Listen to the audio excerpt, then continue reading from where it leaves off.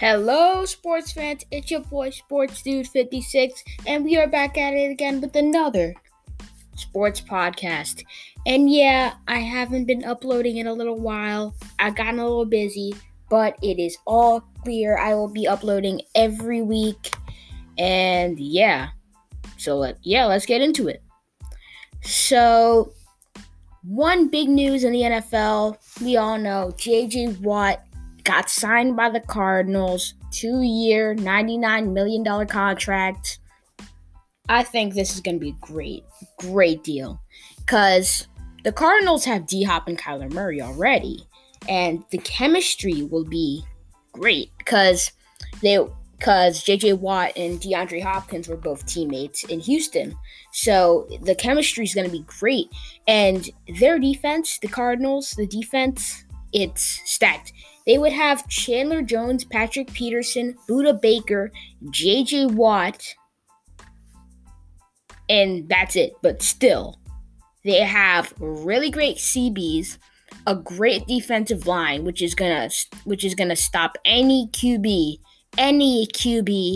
even a Lamar Jackson or a Patrick Mahomes, because they can't scramble out of two Pro Bowl selected defensive linemen. That's just not happening. And so I think J.J. Watt's gonna have maybe an MVP caliber season this year, because I think he has the potential.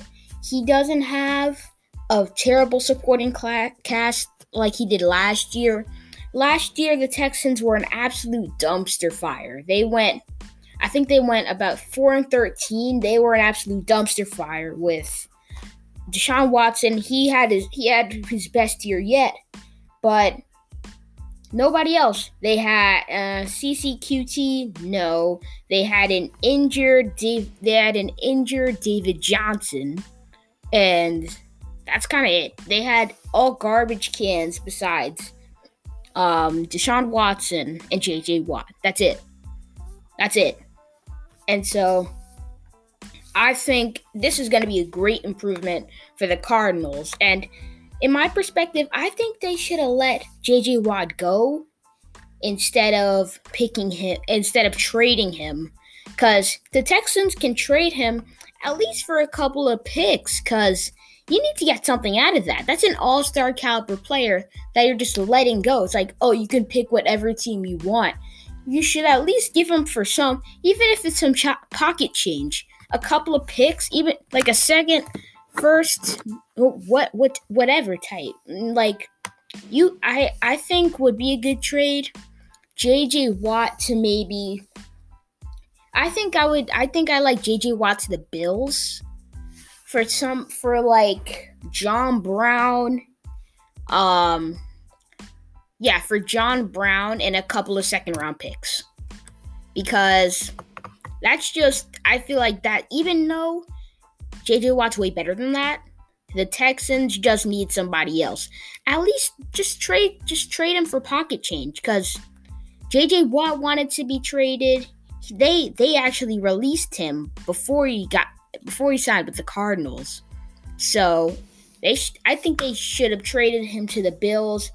Or my four teams are either the Bills, the Packers, because Wisconsin was his hometown, the Browns, because I think he would be a great fit with Myles Garrett, and the Pittsburgh Steelers, because he would team up with both of his brothers, TJ and Derek.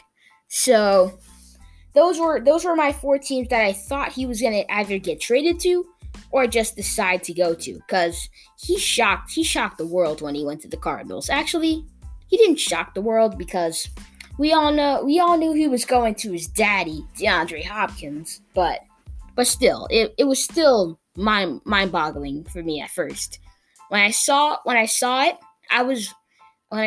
it happened about like 30 minutes ago. I saw it via Twitter, and it was an absolute shocker to me. 2 years, $99 million contract with the Arizona Cardinals. I was absolutely shocked. And let's go on to the NBA. So many changes have happened.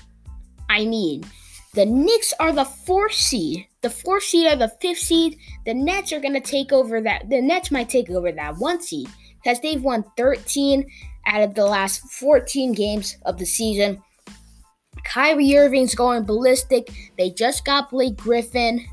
They just got Blake Griffin. Kyrie Irving's going ballistic. Kevin Durant was the captain for the All-Star game, even though he didn't play.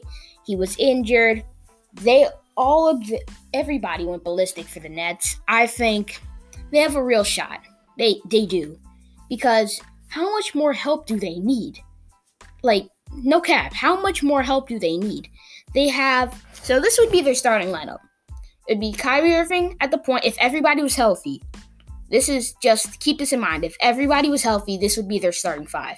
And a little bit of their bench. It would be Kyrie Irving at point guard. James Harden at shooting guard. Kevin Durant at small forward. Blake Griffin at power forward. And DeAndre Jordan at center. I mean, how much help do you need? The worst player in your starting 5 is Blake Griffin. And Blake Griffin and DeAndre Jordan have chemistry because they played together. James Harden and Kevin Durant have chemistry because they played together in Oklahoma City. It's like 2 duos right there. And then Kyrie Irving is just the cherry on top to their sundae. It's like their perfect team right now. I think, this is my opinion, I think this has been the best starting 5 in franchise history for the Nets. No kidding. No cap. Best starting 5. Best starting 5 in Nets history, franchise history. And going on to the rest of the NBA, the Battle of LA still goes on, even though I still believe in the Clippers curse. So PG and Kawhi, I haven't heard a lot about them yet. They're going to make the playoffs no matter what. But I still don't think they're going to make the Western Conference Finals. Let's just be honest here. Like, the Clippers curse has been happening for over half a century. They started as the Buffalo Braves, traded away 3 Hall of Famers and a Hall of Fame coach while they were the Buffalo Braves. They had a Hall of Fame coach. They had Moses Malone, Adrian Dantley, and Bob McAdoo all traded away. And they relocated to San Diego, had a 15-year playoff drought. They had terrible GMs in Elgin Baylor, and they just haven't, Donald Sterling and Elgin Baylor, they just haven't recovered yet. They had injuries in Blake Griffin and DeAndre Jordan and Chris Paul. They were either Chris Paul or Blake Griffin were injured in the postseason, or both. But it just hasn't worked out for the Clippers. They have never made the Western Conference Finals. And I think they're the worst team. They're the worst franchise in NBA history. When it comes to team success, yes, I think they are the worst franchise in NBA history. And you can quote me on that. And so this is gonna wrap up the podcast. And remember, I will be uploading every week, maybe twice a week. Who knows? See ya.